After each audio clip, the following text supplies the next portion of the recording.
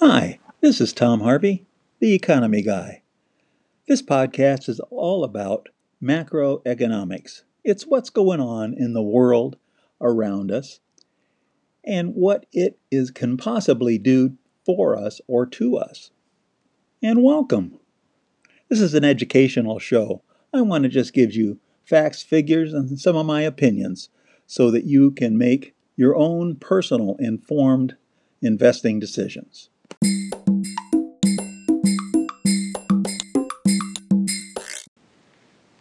Hi, this is Tom Harvey, the Economy Guy, and this is just another week. It's Sunday, 22nd of March, and I'm going to talk about what happened in the markets last week and what might be coming in the future.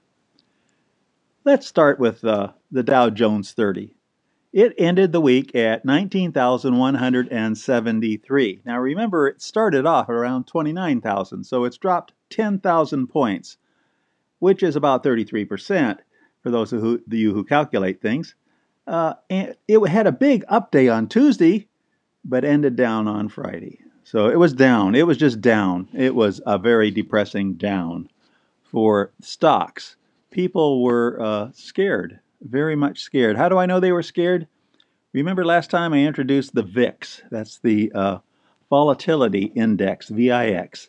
Well, it ended the week at 66. That's higher than last week. And it hit 68, a high during the week. So that says at the end of the week there was just pure panic.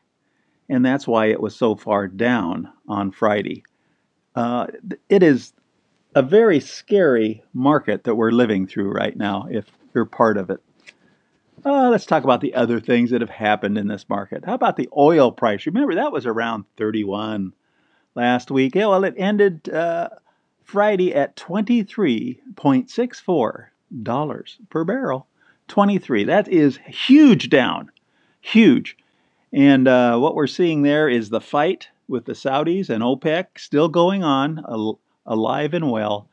But I believe the Saudis have a second idea in their mind besides destroying the Russians for falling out on that.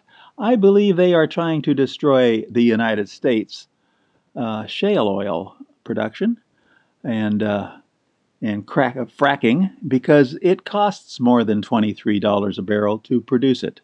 So if they can keep the price down there, they will put a bunch of people, oil people, out of business, and which has a knock-on effect on bonds, I might add. Talking about bonds, the 10-year ended at 0.94%. That's roughly equal to the end of last week. It went up during the week somewhat. Remember I said it's kind of scary when you saw rising interest rates. Well, it did rise during the week. It ended up at about the same place it started at the beginning of the week. So be it. A little side note here, the 3-month T-bills actually traded at the end of the week at minus interest rates, negative. Remember I said big red flag, negative interest rates. It was at minus 0.08%. That's about a tenth of a percent down. I don't care, any negative's negative. How did it get negative? I think the VIX explains it all. There was fear and people were buying at any price. You buy U.S. Treasuries when you want your money to be safe. It is the safety. It is the classic safety play. Buy Treasuries. So they don't care what they were paying. They just kept paying more and more and more, which drove the equivalent interest rate negative. Shocking.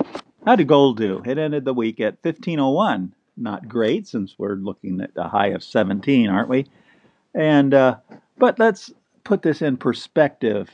Gold at the beginning of the year was 17. It's about 1500. That's a hair down, but only a hair. I mean, if you look at the stock market, it was 29,000 and now it's 19,000. So gold is doing great comparatively, right? But gold was also on a tear as people had to sell. Margin calls were going. People were selling their mother-in-law if they could do it. So that's it for right now. I'll be back in a while to talk about what's really happening in the world. That's the more interesting part of this. Stay tuned.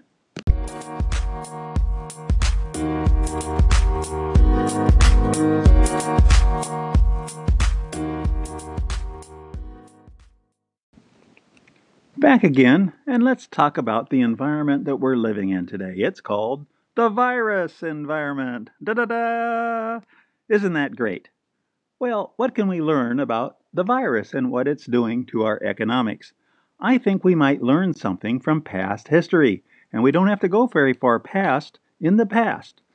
So let's go to China, okay, because they had it first, so they are going through it faster than we are. And let's look at some economic, I consider very interesting statistics here. How about house sales in China, across the entire nation of China?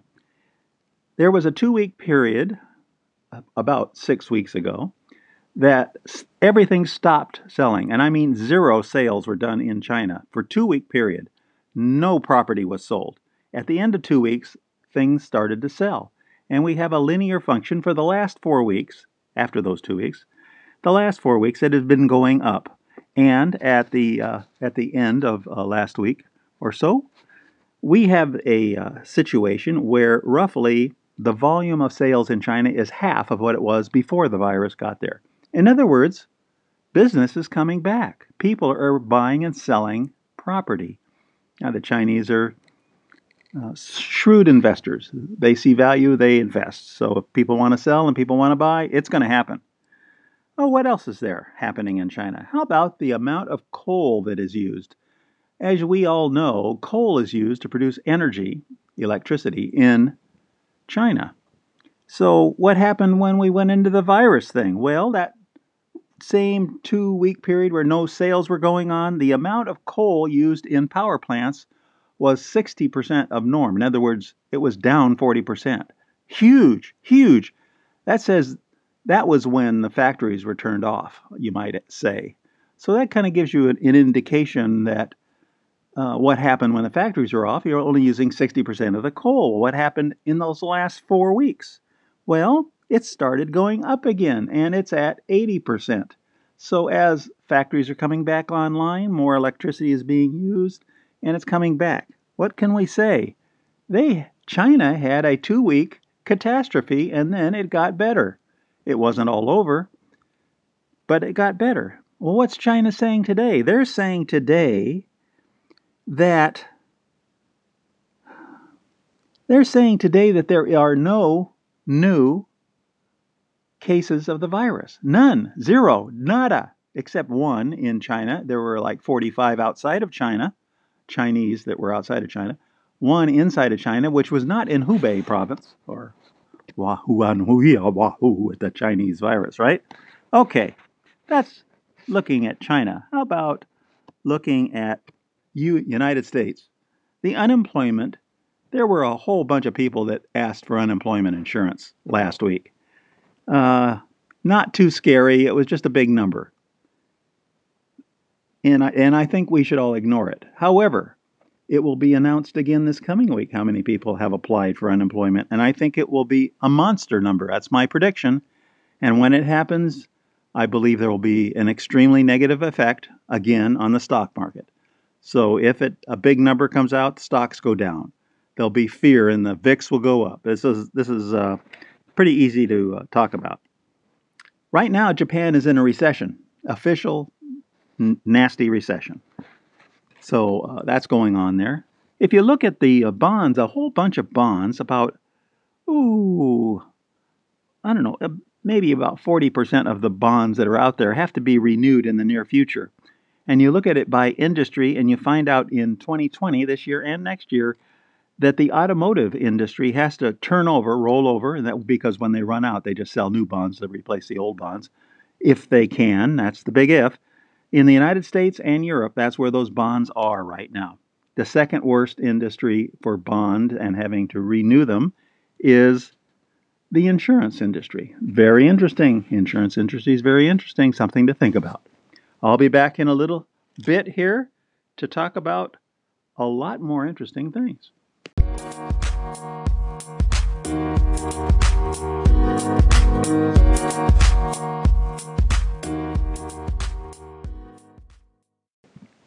Back again. Let's talk about what the central banks around the globe are doing. They are taking a, quote, whatever it takes, end quote, approach to the world because they're seeing things fall apart right now. So far, they have promised and are working on 3 trillion, that's with a T, dollars worth of liquidity injections around the globe. 3 trillion. Well, let's kind of home in more on the United States here. The Fed, I consider the Fed to be more dangerous than the virus. Why? Because we have a debt overhang which is ferocious. Now, the Fed is promising that they will spend the $1.2 trillion that Congress is going to go ahead and approve, it looks like, and they are going to be dropping money on people. If you remember Ben Bernanke way back when, that's almost ancient history for a lot of you. We used to call him Helicopter Ben because he threatened that when things got really bad, he would fly a helicopter over people and drop money on their head. Well, if Congress approves it, a whole bunch of civilians are going to get a check for some money, like a couple $1,000s per family, that order of magnitude, $1,000 a person, something like that. We'll see what it ends up with, if it ends up with it, because there's got to be a fight in Congress over spending money we don't have, because every dollar we spend, we don't have one bit of it. The Fed is also doing 2 repos a day now. Do you remember they started doing repos last September, and that was to stabilize the banks? Well, clearly they failed because they're going to have to do 2 of them now, so things are much worse. And the Fed have really opened their books and said they're going to buy commercial paper. They have a new weapon that they're using. And that means that they're going to buy bonds and stocks and things like that of companies, of industry. And it has to be paid back by the company within a year. That's kind of what the law says. We'll see what really happens. What that does is says if we have over-leveraged companies in the United States and they borrow money from the Fed, then they will last longer. They won't go bankrupt as early. So actually, if you look at it, if you remember I said this is a huge analogy between this and back in 2008-9 when we had the housing market crash. We had the TARP, a big bailout, a $1 trillion bailout by Congress. Now, I believe we are going through bailout 2.0. That's what's happening right now. The analogy to 2008-9 is frighteningly close, only this is worse. We're spending more money, and the situation is far worse. The Fed is starting in a worse position in this with its where its interest rate was when it started. What is the Fed actually doing? It's rigging markets. It's rigging them with the intent to keep interest rates down. Everybody's going to get money, right? Hotels are going to get money. Airlines are going to get money. I'm going to get money. You're going to get money. Everybody's going to get money. Woohoo! And, but there's no money. So it's all borrowed and made up money. We hear that this is similar to World War II and we have to sacrifice, don't we? We have to do sacrifice. Well, if somebody's giving me money, I don't feel like I'm sacrificing a lot. Hey, I'm home and I'm not able to go to my favorite restaurant because it's closed, and I'm afraid to go talk to people because they might have the virus. But other than that, that's my sacrifice. It's not a sacrifice. World War II, there was real sacrifice. People paid higher taxes during the war than they did before. They put their savings into U.S. bonds to help the war effort. We're not doing that. However, the bottom line is you will sacrifice. You will be hurt. You will pay sometime in the future because economics always wins. This is the economy guy talking to you. Be talking to you next time.